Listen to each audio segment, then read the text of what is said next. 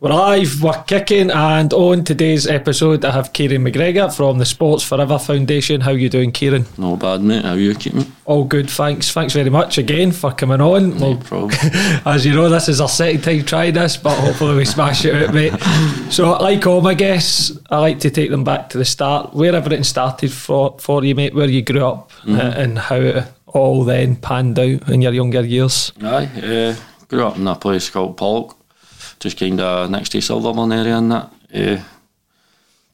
Cracking place to grow up, right enough, a bit deprived, a bit rough, but it's just like any scheme in Glasgow really, innit? It's what you make it and how you go about it. But growing up I was just a sporty kid, mate, into athletics, football, tennis, badminton, and we had the facilities to do it available to us without having to fucking break your bank, you know what I mean? Yeah. A lot of parents couldn't really afford to put many people into all these types of sports, so we had a few community centres around kind of Pollok and Priest Hill when I was growing up, which kind of kept me off the streets at a very young age, do you know what I mean? So I wasn't really exposed to maybe the drink or drugs till a wee bit later in life, but as soon as you touched the streets it was available, like, know what I mean? As soon as I was let go to go in the streets, that's it, available. What ages, mate, did you start getting exposed to drinking drugs? 14, 15, 16 before. Taking?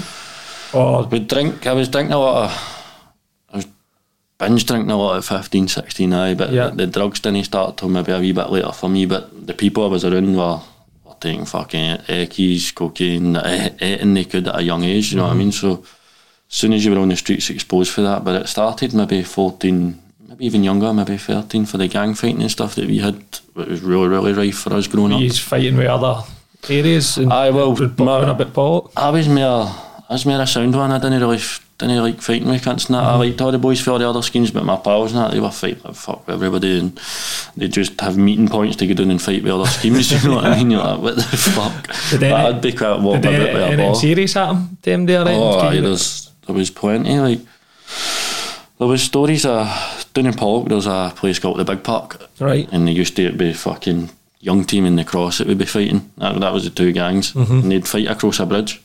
But there was a boy that got fucking fucked with a golf club. He got put in intensive care for days and days and days. He was fucked, like really, really, really fucked for it.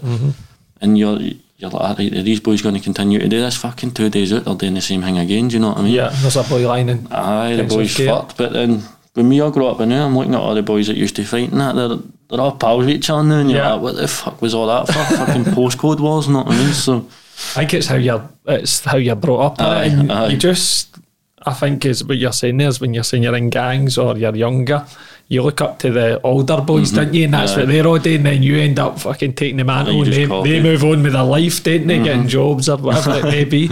When you were growing up in Pollok, mate, did you have any aspirations to like play football or do anything like that? Because you said you were quite sporty. Well, I'd always thought I'd always been into sport. I'd always follow a kind of route in sport until I kind of got to a certain age. When I was in school at 15, 16, when the school had put us in and they're like passing us on to training courses and stuff, but at that point, like, everybody's saying fucking a trade's gold dust. Like, everybody was saying you need to get a trade, need to get a trade, need to get a trade, and that was like, that's all I fell in my head with at 15, you know what I mean? I'm like, fuck, need to get a trade, man. So that's all I started looking for, was trades. But I think you've highlighted a good point there, mate, is people have got all these creative things, or they're talented in sport, and then you get your mum and your dad, or whoever it is at school, right? You need to get a job, you need to fucking go and get a trade, whatever it may be. And why no, as a parent or a guardian, like, if you see somebody with a bit of talent, why not invest in them for a couple of years? Because what you're essentially doing is you're taking their best years away from them. For 16 onwards, you're taking their fucking best years away, and they've got to work for less than minimum wage. I went for an athlete to fucking a plumbing apprentice. So I was going for, I went straight in. It was like, I was making what, £1.20 an hour or something, which was £60 a week for a whole year. That's what they were paying me. And like, for me, like, fucking a wee guy, I'd never really had money, so as soon as I started earning, it was like, fuck it, straight into that, know what I mean? And when you start earning at that age, mate, you're like, right, I can go and buy a bottle of fucking bucky, and that's how it rolls. And then just ended up on the streets with it, And how is that what you went done? You went done a plumbing apprenticeship when you left school? No, it was straight into Tigers course, which was like a kind of course for, it was just training for like to get your CSCS card and that, and I think it was just kind of to build your CV and stuff like that, so that you could apply for kind of jobs. But I don't think there was any end product to it. I think I was very, very lucky in getting the apprenticeship, because I went to it was a building in Shettleston. It was just a wee community centre that held the kind of classes and stuff. And as soon as I went in, right, you're sitting there, there's 20 boys around this fucking table. Every one of them, right, I'm looking at them all, and they've all got a fucking glass bottle on the table. And I'm sitting there and I've got a shirt and a tie and fucking... With a glass bottle iron brew, is it? Nah, it's just glass bottles everywhere. So I'm sitting there and I thought it was an interview I was going to, but the class was starting. Right. I'm walking about and I'm like, oh, these cunts are thugs, man. They're all about to scrap what the fuck. So they're off a different scheme straight away, and you could see it starting within there. So I was like, why the fuck have I been put in this environment? And it was pretty quickly to get noticed that with the staff and that, they managed to get me into a placement pretty quickly in that, which was with a plumbing company, which probably was the best opportunity out of that training course, do you know what I mean? So I did benefit out of it, but it wasn't me that chose my path, it was somebody else. It's right, just getting back to what we were talking there about proper support when you're young, or if you have get talent, because my background was coming from playing football, mate. I played with Rafe, played with Hamilton, but I never, when I got to a vital age, like 15, 16, 17, 18, I never had that support network behind me to push me or put me in the right direction, guidance away from the drink, the drugs, and actually go and give this a proper go for a couple of years, see where it takes you. A true mentor, a true fucking leader, mate. That's all we need. Like, young people need it in their lives. They need one good adult. See if they've got one good adult that will stick by them through their life, they're going to go somewhere. And that's what I think the older generation maybe thought it was better to leave us to learn ourselves, maybe at 16 and that, but I believe you need mentors, you need guided through that part of life, do you know what I mean? So that's one of the main aspects why I'm on the route that I'm on. 100% agree with you, mate, about mentors and role models, because everything that when you're younger is learn behaviours, and that's probably why I followed the path I followed until I'll look back and go, fuck it, I looked at all the mistakes, had to learn for them myself. When you started your plumbing apprenticeship, mate, what was that like, and what was the steps like, and did you enjoy it? Truthfully, when I first started it, I loved it. I loved the work, I loved the graph of it, I loved just getting out every morning, going somewhere, fucking new places all the time. And I actually liked the aspect to see, like, we were going into, like, just say it was a new hospital that we were building and stuff. I liked seeing all the ins and outs of that, do you know what I mean? I thought that was pretty cool.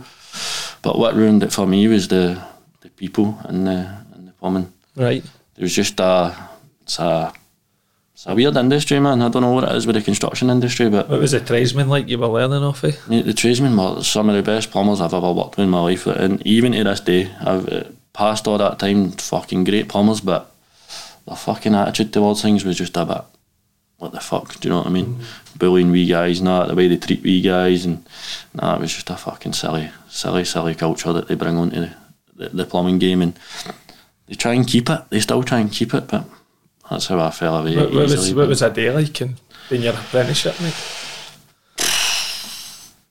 A day doing the apprenticeship was sound, man. Like, it depended, as you said, it depended who you worked with. Right. Like, some guys, like, they would like you, they would go on with you, they'd fucking just let you work away, or some guys would maybe be like, oh, you wee arsehole, you wee useless prick, you wee useless fanny. Like, everything today with you was useless, you know what I mean? So you starting at 16-year-old and getting that for 4 or 5 years, mate, you think you're useless by the end of that, you know what I mean? That's all you're going to think. 100%. So fucking the people and the role models and the people you were looking up to, and the people that me as a kid at 16-year-old was meant to be looking up to as a fucking leader. They weren't the leaders, mate. Do you think, though, the different types of tradesmen, so the one who would help the young boy, his mentor or his tradesman that showed him helped him that way, and the tradesmen that showed the other tradesmen, like, you're a fucking wee arsehole, and they've just learned and they think that's what they do to them. Does that make sense? Aye, well, aye, exactly, that's it. And I'll be honest, if I didn't do my plumbing apprenticeship, I wouldn't have met some of the people I've met also. I've met some of the best people I've ever met in my fucking life through it as well, do you know what I mean? And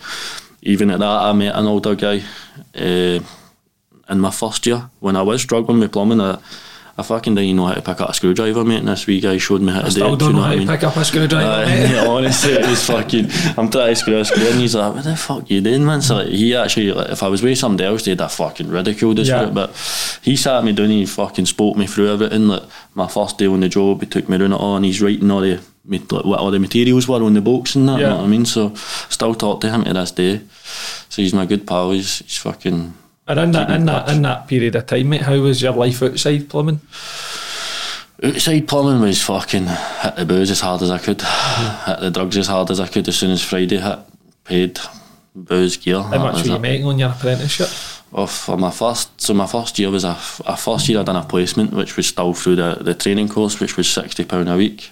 And I would get in the first year, electricians would be like, how much you on that? And they were on 190 a week, so they're laughing at us, you know what I mean? They're like, how are you working for that? But then when I got took on, after a fucking full year, it was £3 an hour. Right. Which only worked out 120 a week. Then it was £4 fucking... Did that 120 a week feel like fucking a lot? I just used to live in cash on the Friday and then I'd be away fucking boozing all weekend. Skint come Monday. That was it, skint all the time. Fucking pot noodles and super noodles all week, innit? That was it. Well, luckily I used to meal prep when I was a bit younger with pasta and that, so I'd always have pasta during the weeks and that, but I know, mate.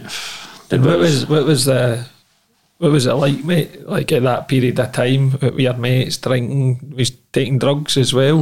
For me, the gear ended up taking off for me at the weekends. Wasn't just the booze. Before I was buying 3 gram of prop, which was costing fucking £200 before you even leave the fucking house on a Friday. Do you know what I mean? So that's the first day before you go. So then you're straight out boozing. Right on it again. You're doing the same the Saturday. You're ticking again, and then you're fucking right through to Sunday morning. Before Friday comes, mate, you're paying out £400 a week. And your drug bill, 400, and you're only making 120 a week. Aye, well, at that point I wasn't as bad. It was more when I got a bit older, my tick bill got higher. But when I was young, it was just all the council and that. You know what I mean? So you always say that the more money you make, the more money you fucking spend on it. That was it, mate. That was exactly what happened, because for some reason you kind of keep within your limits, don't you, man? Like, when you get more money, you're like, fuck it, just go for it. So what was the drugs like in Pollok around about that time? Was it rife everywhere? Aye, so it's flooded. I grew up in Pollok, kind of Priest Hill. There was one fucking gear dealer that everybody knew about, you know what I mean? There was one dealer that every cunt knew and every cunt pretty much went to, but now, mate, on my street in Brock Road, there's fucking 5 gear dealers, you know what I mean?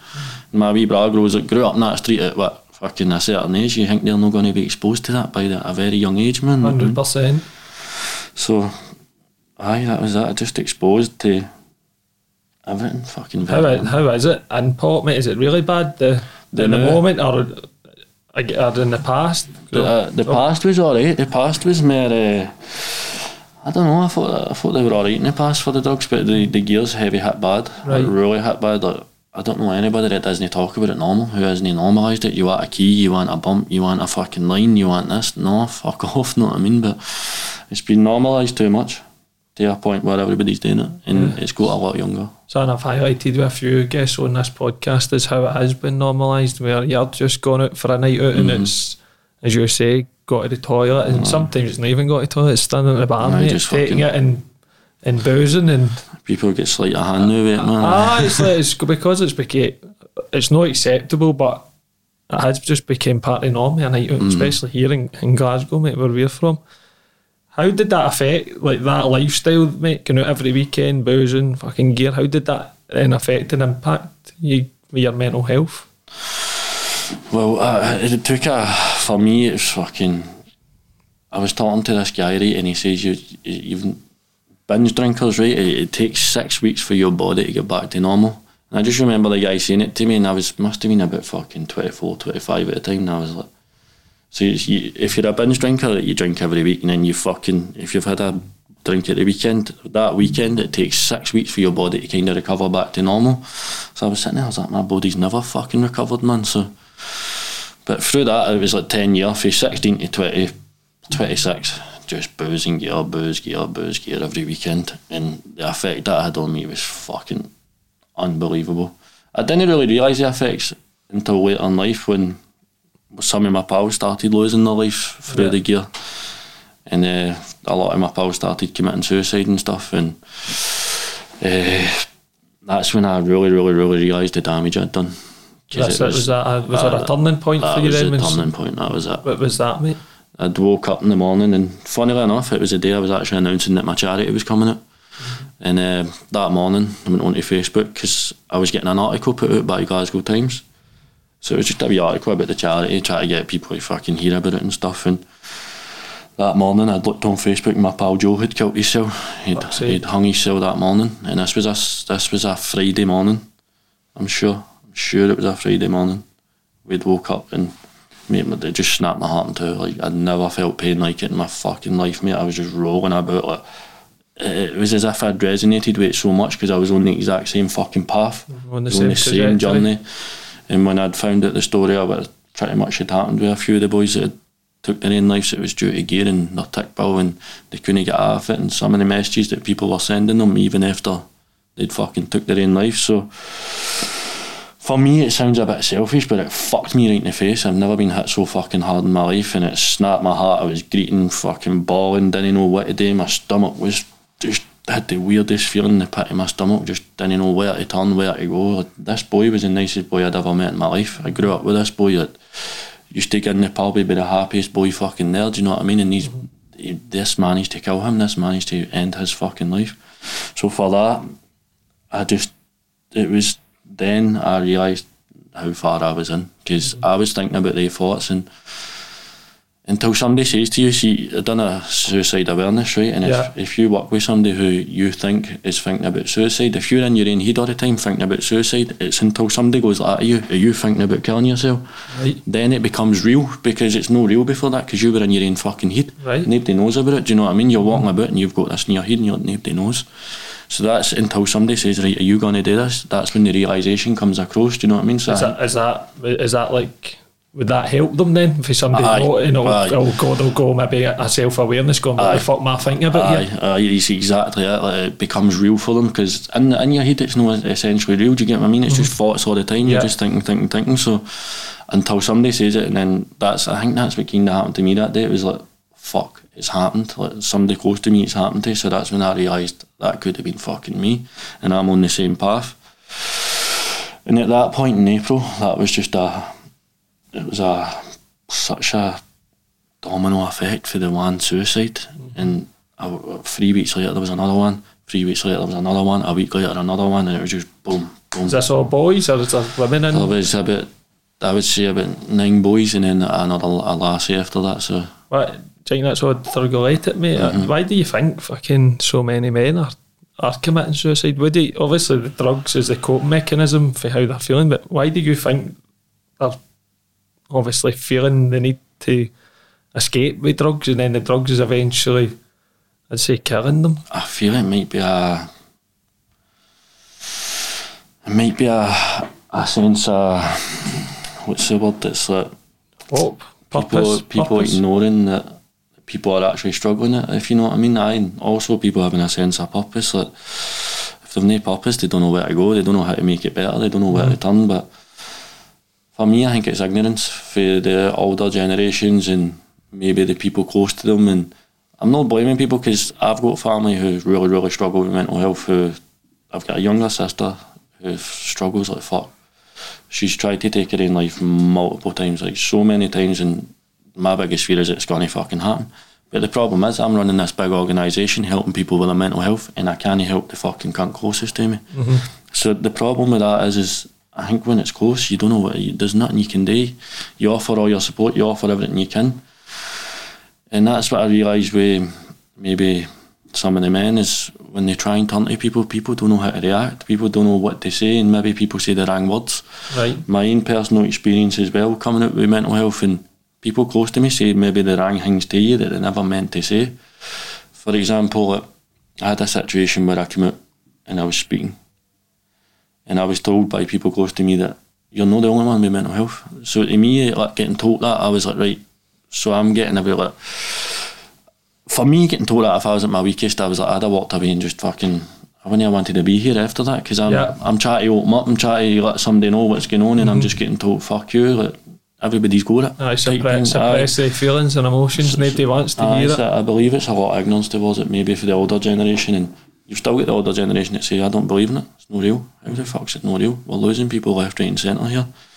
You're trying to tell me it's not real. And I've even had people, like my pals dads and that, who say I've lost pals to suicide, but I don't believe in it. And I'm like, how a fucking shit. Is this within the community you're working in? Well, not so much now. This was a couple of years ago. The community I'm kind of building towards now is making awareness to it and showing that it is fucking real and showing that we do need to support it, and no matter what, I put myself out there. I don't care what people think of me. I'll put my fucking raw truths out there, and the reason I do that is to show people that you can be vulnerable and you can get the help you need, know what I mean? And I'll be fucking the first one to do it. I'll fucking sit in the fire with you all the time. I might not have the right support, but as I said before, I'll sit in the fire with everybody. And on that turning point, was that the catalyst then to really go for it with the Sports Forever Foundation? Aye. At that point I'm sitting fucking still in debt, 17 stone, struggling with gear, struggling with life, and just can't get shit in order, mate. Kept losing my jobs at that time because of the way my mental health went. Couldn't keep a job for longer than fucking 3 months, man. I'm in a job trying to get shit sorted and focus on kind of building a normal life, but I just couldn't stick to it. And since I started the Sports Forever Foundation, it's the only thing I've ever fucking loved in my life, and I've been able to stick by, like, show a bit of commitment to. And people say you're going to burn out helping all these people, but you don't realise, see, when they tell me their stories, how much it fucking helps me. Because I'm like, wait a minute, you're coming to me for help. That inspires me so fucking much. And it shows me that they've not got anybody. That is not a support out there. We have the doctors, the practitioners and the doctors sending us so many people. They have no support. See, before you started helping these people, mate, you obviously says you were still with the drugs, you still had the debt, you were still overweight. What steps did you take to help yourself? Because you'll know yourself doing this charity, and I know myself with helping people is the first thing is us as a prick, because we need to make sure we're alright. We need to make sure as you say, our cup is full so we can then distribute. What was your steps to? It was rough as fuck, right enough. When I took a step to quit, finally just chuck the booze completely. Didn't really chuck the booze completely. I took a step away from it, but I chucked the gear. And when I done that, I lost a lot of pals, I lost a lot of people. I then didn't have anybody to fucking, where do I turn now, what do I do? And it was just me, myself with that battle, but I think I needed that. Just sitting down and fucking, I would just sit down every day, watch a lot of podcasts, try and keep myself, because luckily it was during lockdown, so we were in the fucking house, we had all the time in the world, but I would just listen to podcasts and maybe like listening to people that were getting healthier, or how people were doing well in life, or a lot of UFC fighters, to be fair. I studied a lot of their kind of paths and how they do it, and I just kind of wanted a better route for people growing up in Pollok. And of course we're still going to have the problems. You get to 16, we're going to turn to drink, we're going to turn to drugs, because unfortunately a lot of us deal with trauma at a young age, and when you deal with trauma, what happens is your emotional age stays at that level. So if you dealt with a trauma at a young age, that's why you'll still see fucking adults acting like kids, and adults are the ones that are passing this culture on to kids without even realising, because they've got a past trauma. So that's what we're trying to bring light to, is like, it's no fucking all these people are just after nut. They've got traumas for young ages that they're using stuff to cover it up, if you get me. So using drink, drugs, whatever as a cope mechanism. And even it, like, people want about acting as if they're hard, using knives, stabbing people, like that's our cope mechanism, that's our front. Behind that, they're no fucking that person. Like, there's no way you want to go about stabbing people, not, do you know what I mean? It's a defence survival mechanism. And I'd said it before, I'd wrote on my Facebook, and it kind of got a lot of shares in that. I was like, I was insinuating that kids having kids taking drugs, kids using knives, fucking kids doing the only things available to them pretty much. But what I was insinuating is it's the adults acting like kids. It's us that are passing that culture on. It's us that are leading the way for them, do you know what I mean? So how the fuck can we not show them a better future? Why do you want to bring your kid up back in the gang fighting? That's all starting again. Yeah. All the gang fighting starting in St Paul's again, in the school in Pollok. Right. So there's like fucking all the Bowery mob are starting, all the priest they are chasing the car D and all that, and I'm like, what the fuck? You know what I mean? You need these wee guys to come together and build a community or something. Like, why do you not all get into something? And like things like you say quite popular, and I know your podcasts, I've seen you taking the groups, so it's like cold water stuff, getting people doing things that are like being role models to young people, showing them that there's a different path in life that you can do, different things that you can do for your physical and mental health. And I know you're obviously big in the cold works, you take the boys there all the time, the fasting and stuff like that, mate, that's helped you as well, innit? It's changed my life, to be fair, starting the cold water and that, but truthfully I used to see a lot of athletes not doing it and a lot of people that do well in life, and I was like, I want to know why they do that. Give me a reason to why they fucking do that. So I tried it, but you could say to somebody, right, go and try this new Ecce, like in the scheme, go and try this Ecce, it gives you some fucking buzz, it gives you a buzz all day, you'll have the best buzz ever. Yeah. They'll gub it, mate, no bother, but come with me to the water therapy in the morning and jump in this water and you'll get a buzz that you'll never believed, and they'll be like, I saw well. What the fuck, you know what I mean? What the fuck? That's what, it's like if you could bottle up or put the cold water therapy into a pill, you would make a fortune. You would. I'm like, they just don't listen, they think you're fucking full of shit, but they think you're mad. Yeah. You're the what was your first experience cold water therapy? My first experience, I went. How did you feel? Before it and after it? Before it, I was shitting myself.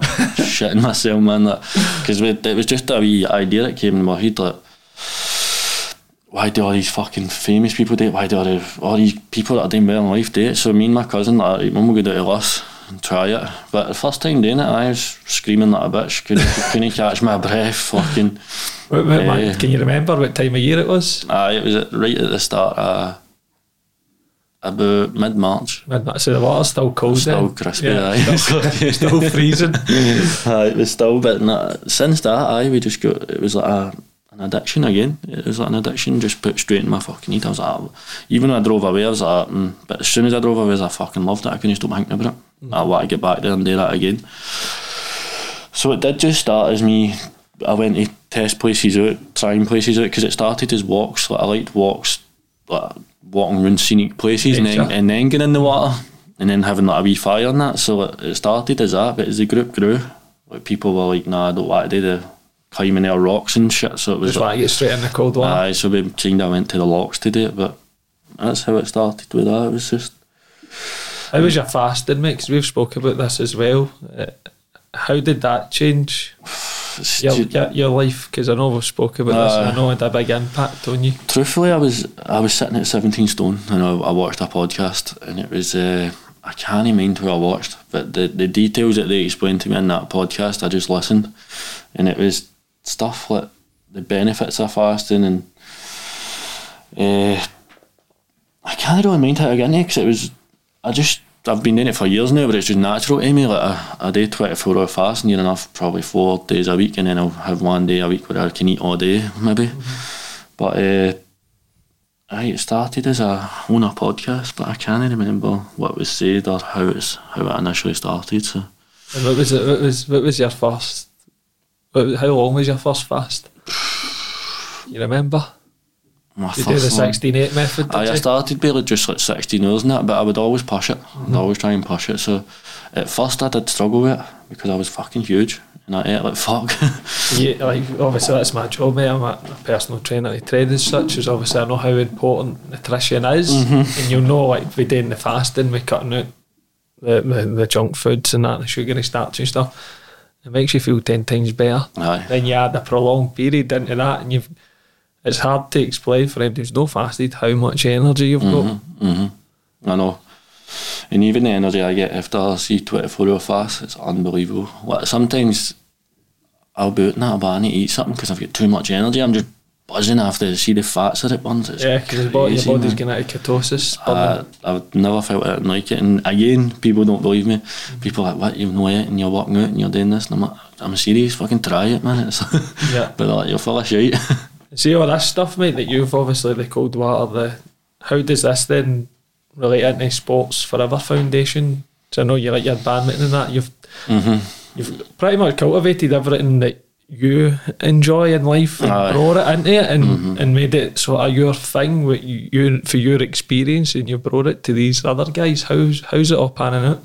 It's panning out amazing, to be fair, because it's actually, I work with this therapist. She's actually a trauma therapist, and she comes to me all the time and she's like, she tells me all the scientific fucking shit there. I don't know the words she says, but she's like, you're hitting like 4 of the points that trauma needs, do you know what I mean? So with all the stuff you naturally do. So it was like, when it started growing with like people who obviously suicides or fucking struggling with their mental health or struggling with the gear or whatever, started with people coming out as that, but again, they love it and all, so it's changing their lives as we move on, and the more I see that, the more I'm like, right, I want to keep doing this, I want to keep adding things, I want to keep being there for these people and stuff. How did the foundation start? How big a group was it? And what things were you saying right at the start to where it's obviously going now? The group was just me really. I'd pulled a few pals in, but they've all got their own lives, they didn't know what the fuck was going on, do you know what I mean? So it was literally just me, and try to come up with things today for the charity, but initially I was like, right now I wasn't ready, so back 2 years ago when I started the charity, I wasn't ready, I was 17 stone, I was only years. You're doing your own self-work as well. I had to work on myself, but what I started was like, right, I can do something at weekends, like the water, and we'll get people together and we'll build something on that, so I knew that I had to do something in the meantime while working on myself, do you know what I mean? But so I was juggling a lot, because bearing in mind all through this, you're still working? I still worked through all this, but I was still dealing with a lot of mind problems, so I kept losing jobs. So that's the main reason I got into this, was through my mental health and all. I want to figure out what opportunities I've got for fucking, so the stuff I've not got, I want to give people, to get me, because I'm going through it, so I'm like, if I've not got the facilities, then you can't else is. So it came for it, I don't know, man. I forgot there what we were talking. Just where it started, how big your group was, and how it evolved there the last just year. me doing the water, and that was it. Done that over a year.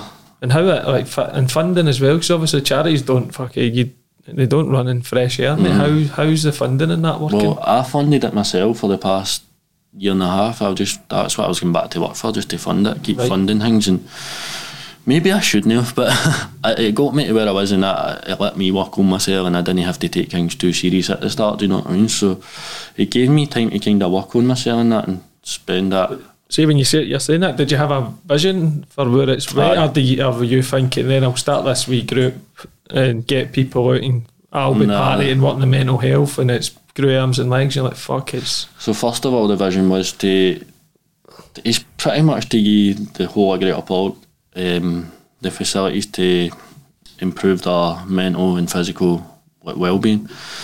So what I wanted was, it's try to give people a facility to play free sports a lot, do you know what I mean? So the option to get down and play free sports, or we have a hall to do free sports, like there'll be badminton on a Monday night, as I say, like there'll be fucking tennis on a Tuesday, I don't know, there will be a schedule, but whatever the community needs more, do you know what I mean? So I more wanted to target people's talents, so see like the schools and stuff, I want to start working with the schools where they'll come to me and go, by the way, this wee boy's fucking quality at this, or this wee lassie's quality at this, and we can go, right, we have the facilities to bring them in, pass them on to the right people, and get them doing a professional route, get rather than coaching.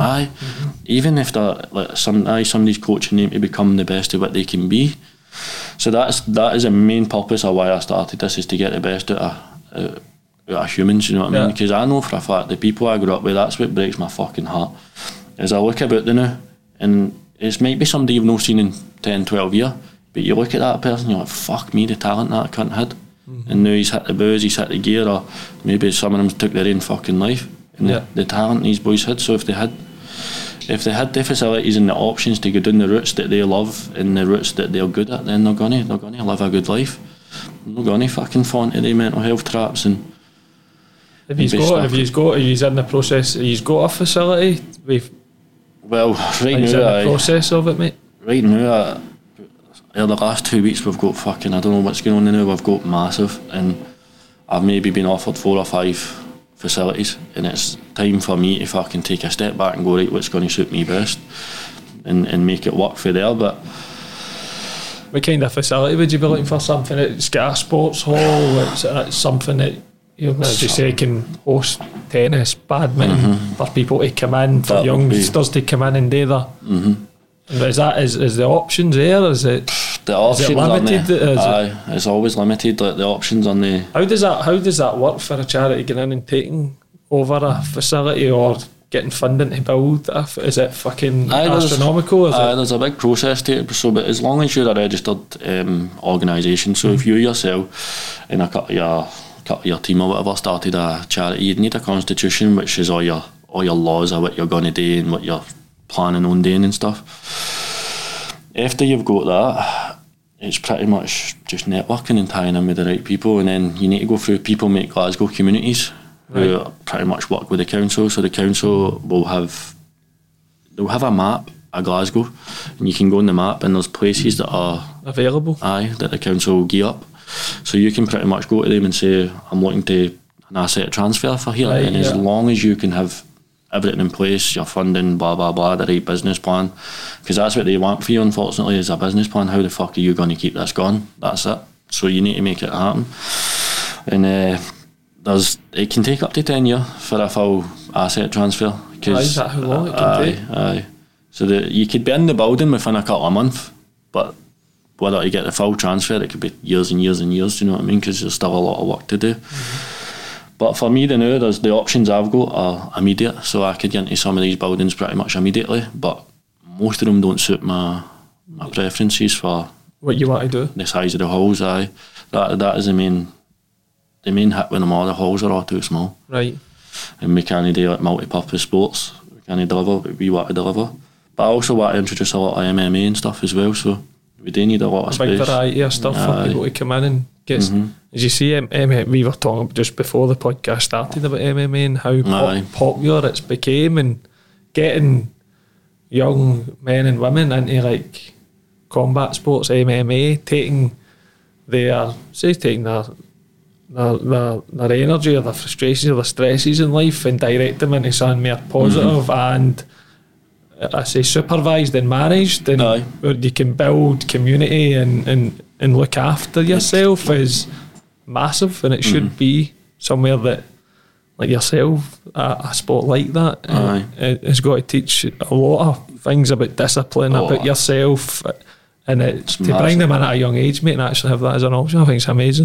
That's what I really want, and what I truly believe it brings is discipline, and it also brings a brotherhood. If you notice, like a lot of these people that a lot of them in the scheme haven't got like maybe a mother or a father, and that's why they're maybe acting out the way they are, and that's why they're on the drugs they drink, or they're fucking running about stabbing people or whatever. Like, they've not got that outlet, they've not got a brotherhood, they've not got people around them. The role models we were talking about. Exactly, and it teaches a type of discipline that you'll never ever get anywhere else. And that's what I really want. So I know if we bring up disciplined kids in their scheme, they're going to make something of themselves. They're going to do it. That's what it's all about. It's down to us to fucking give them the platform. And what you got to do then? Just wait out for something to come up and just bide your time. And what do you do without having the base? Without having a base, it can be awkward, but we've got a lot of stuff on where we can meet. You know what I mean? So the last couple of weeks, a lot of people have been open to me that you can use anywhere in Pollok, but I can use any building in that. So I can. It's open for us. We've got a lot of options now, so we're not really stuck in what we need to do. If we need space, we'll get space. So, that's so it's just like little excursions and. Do you run it online? Do you like to start like on a group on Facebook, a Facebook group? I had a WhatsApp group, which had a website or whatever. You've got a page, because obviously, and this is where everything's direct. So just where people would be able to find it and. I go into, so most of my stuff will go on Facebook, you know, just Sports Forever Foundation on Facebook, Instagram, Twitter. But I had a WhatsApp group for all the trips and all that, but I had to leave it because there was too many in it, and there was too many people contacting me separately rather than just talking through the group chat and stuff. Yeah. So I just went back to social media a bit all because I was dealing with too many people personally and stuff. So how are you finding that, mate, dealing it with yourself? I guess the vision will be to bring a team in who's got to obviously help you manage all this. I've brought a team in now, but it's just about me getting the money in now, so it's just all about getting the funding in and then building the team, do you know what I mean? So who's in within your team and what's happening? Well, we've got quite a lot now, man. It's like we've got two trauma therapists who will work specifically with me, what I'll do is we're going to have a programme where we deal with they deal with this potential in me, they deal with 30 families in there, so we're going to join up in a programme, and what it's going to be is they go to houses to do one-to-one therapy, but there's a lot of people that are just struggling to leave a house. So what I offer them is we'll take them to the gym, take them to badminton, tennis, take them to the Devil's Pool pit for a day or whatever. So yeah, I've seen this were there the other day. We offer that as a kind of support, you know what I mean? So that's where we're going in the route of that with the therapist. Got a few others on the team. Got a chef on the team, got a boxer on the team. That's good, mate. That's a big two. The boxer, the chef.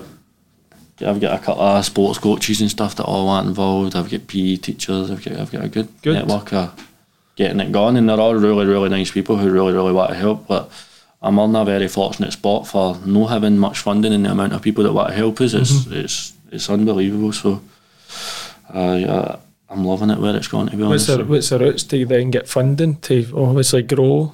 Aye. So is that hard? Is it? I find it hard because I feel it's like. Why do you think that? It's hard saying the government are tight, or the government are scant, or is it think it's who you know? Aye. Who's got to tick? I don't want to say it too much, but I'll say it. Is it who you know? I think that's life. It's networking and who you know. That is it. It gets you, it opens doors, doesn't it? Mm-hmm. Well, there's people that tell me what I want's no possible, right? What I want is a fully functioning sports hall that runs fucking 7 days a week. People say you'll burn yourself out 7 days a week. No, I won't, because people need support 7 days a week, and so do I. So that is the thing. I would love to have a facility to go to 7 days a week. So if I would love it, I hope all of us would love it. So people are trying to tell me the way to live my life. Like, you're going to burn out, you're going to this, you're going to that, but you never lived my life. You don't know what the fuck I won't burn out. This was in my natural life. I used to fucking be 24 hours a day anyway. So who's telling you this, mate? Just so many people, man. So many people. They're burning in fact, have you found this hard starting this charity, and how you found the feedback, or how have you found it? I've found it extremely fucking difficult, and it's came for the people for doing something so positive. And it's came for it always comes for the people within. It doesn't come from outside. It was the people within the group, within my fucking close circle that had something to say about what I'm doing, or maybe I think that's what holds most days back, is it's our inner circle. It's the people who are closest to us, and when they have their say or whatever, then you end up getting back into your shell. It's rising above it and have it, as you've made clear, mate, this is your purpose. This has gave you a focus in life. It saved my fucking life, and that's what I'm trying to tell people. Where I wasn't in a good place, and when I started this is when I started changing as a person. So fucking let me be. Do you know what I mean? The amount of people that are going, go back to work, quit your job, start a plumbing company, quit your job, start a... I'm like, what? You're not living my fucking life, man. Stop. Then you can start seeing this is how all the issues, maybe the way I've been all my life. And it's mental how they can just jump straight back on it. And see the amount of times it's got into my head again, and I have jumped back to work, and the amount of fucking shit I've missed out on with my charity, and how depressed I got again, like how much of a bad place I go in again when I start working. I initially start working, and it hits Friday and I'm thinking about boozing again. I'm like, what the fuck? I've not thought about boozing in years, man. Know what I mean? It's because you get back into that old programming belief system of working 5 days a week and getting out and getting pissed on a Friday. See, some of these people actually sat me down and went, how have you done this? What have you done? Where are you going with this? Are you going to have a future with this? They would have all the fucking answers. But they don't want to ask that. They just want to tell me, go back to work. Get back to work. No, you're fucking about, get back to work. Or even just go and get a go. Doesn't work out. And fuck it. Fucking carry me for a few months, man. It's going to work out. 100%. But that's it, mate. It was just a struggle, because see if you're not earning money, and people out there will know this, if you're not earning money, you feel like a worthless piece of shit. I always say that, mate. People say money doesn't bring you happiness, but we live in a society where you need fucking money to live. It's been programmed into us that you need money to live, to do things, to eat, to fucking have a roof over your head, to do the things that you want to do in life. So money does make you happy, because it allows you to go and do things in life and live comfortably. And it's unfortunate we live in a fucking system where money rules everything. So it's obviously unfortunate that the world is the way it is. Obviously you see fucking not just within the poverty within our country and our schemes, mate. If you look further afield, like fucking Africa and all that, you're like, it's madness. Do you know what I mean? But I guess it is what it is, isn't it? But then I like to watch a lot of wisdom, and I like to watch a lot of wise men and older men. I like to listen to what they've got to say, because they've been there, they've done it, they're at the end of the road, and they've got the right advice for us. And every single bit of advice I always see is, it's like that, boom, click of the fucking fingers. So that's the advice I like to say to people. I'm like, I bring it up to people, I'm like, think of the last 10 years. I says, I guarantee you it was like fucking just a click of the fingers, and they think about it, and they go, it was.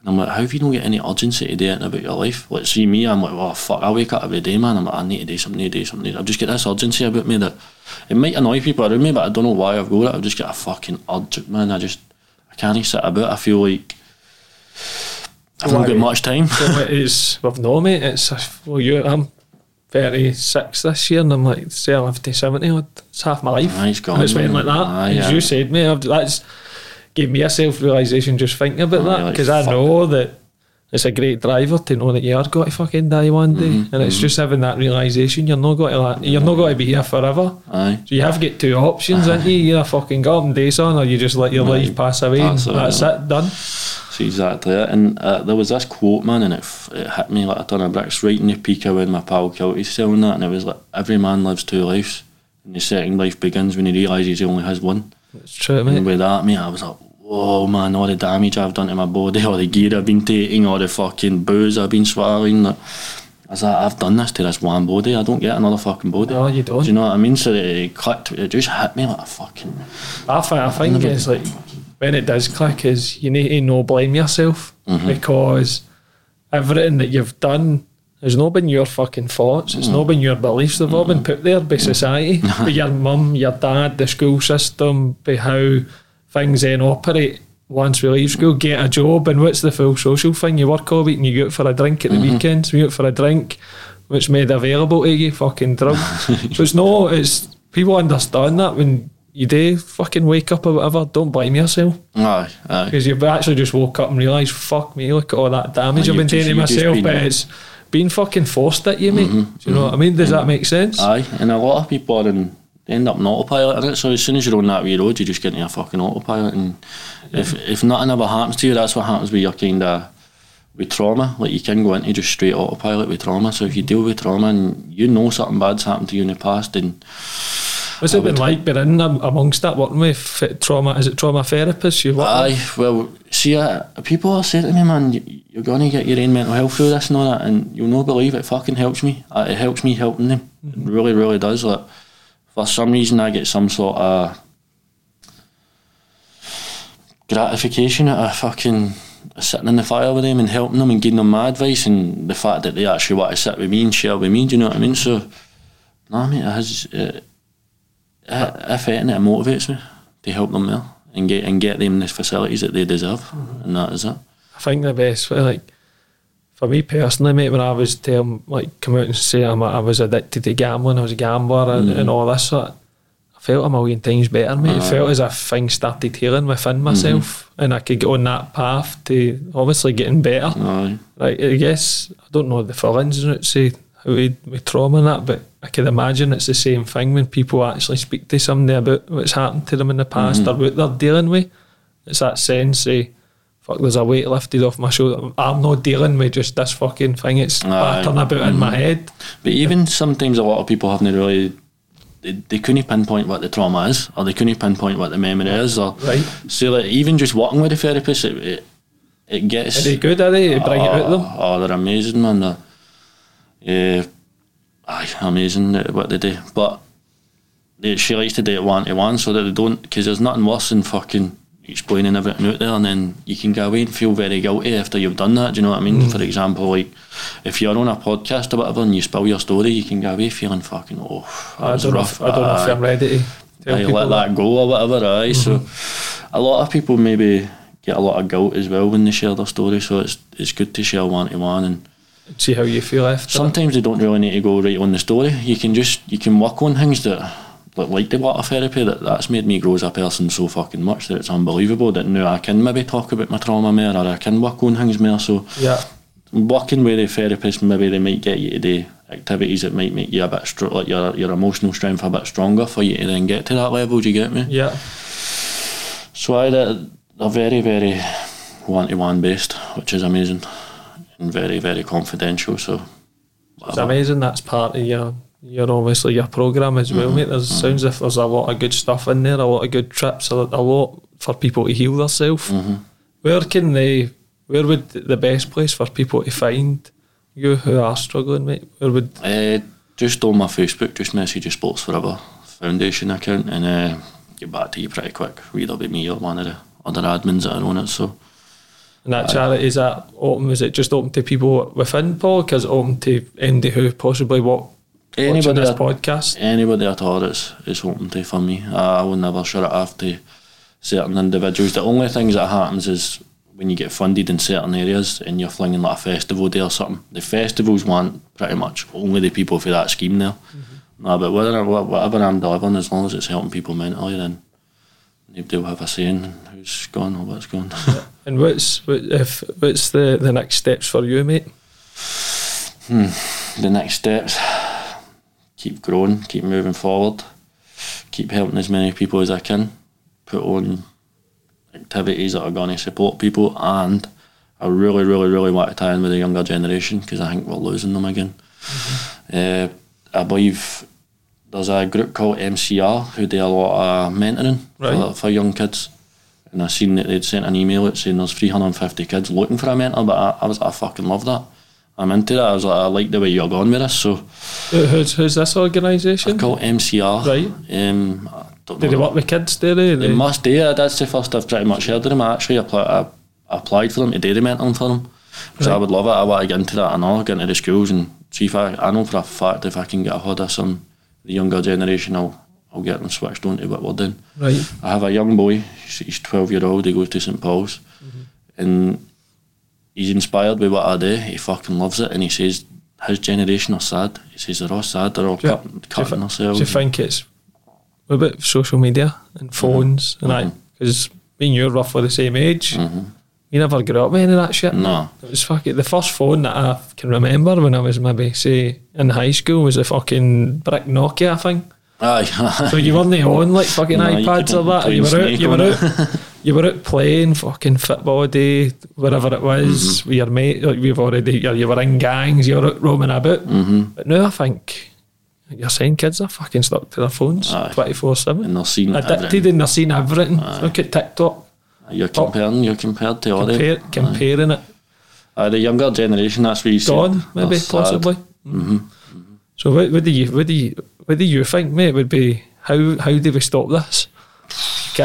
Is it more education around social media and phones and technology? I think it's a full-on addiction at a young age now. There's no way you're breaking that dopamine hit every time, because that's you know yourself on boom TikToks and Facebook and it's Instagram. Dopamine at young ages, man. See, if we're introduced that very young, it's like fucking having a drug at a young age, innit?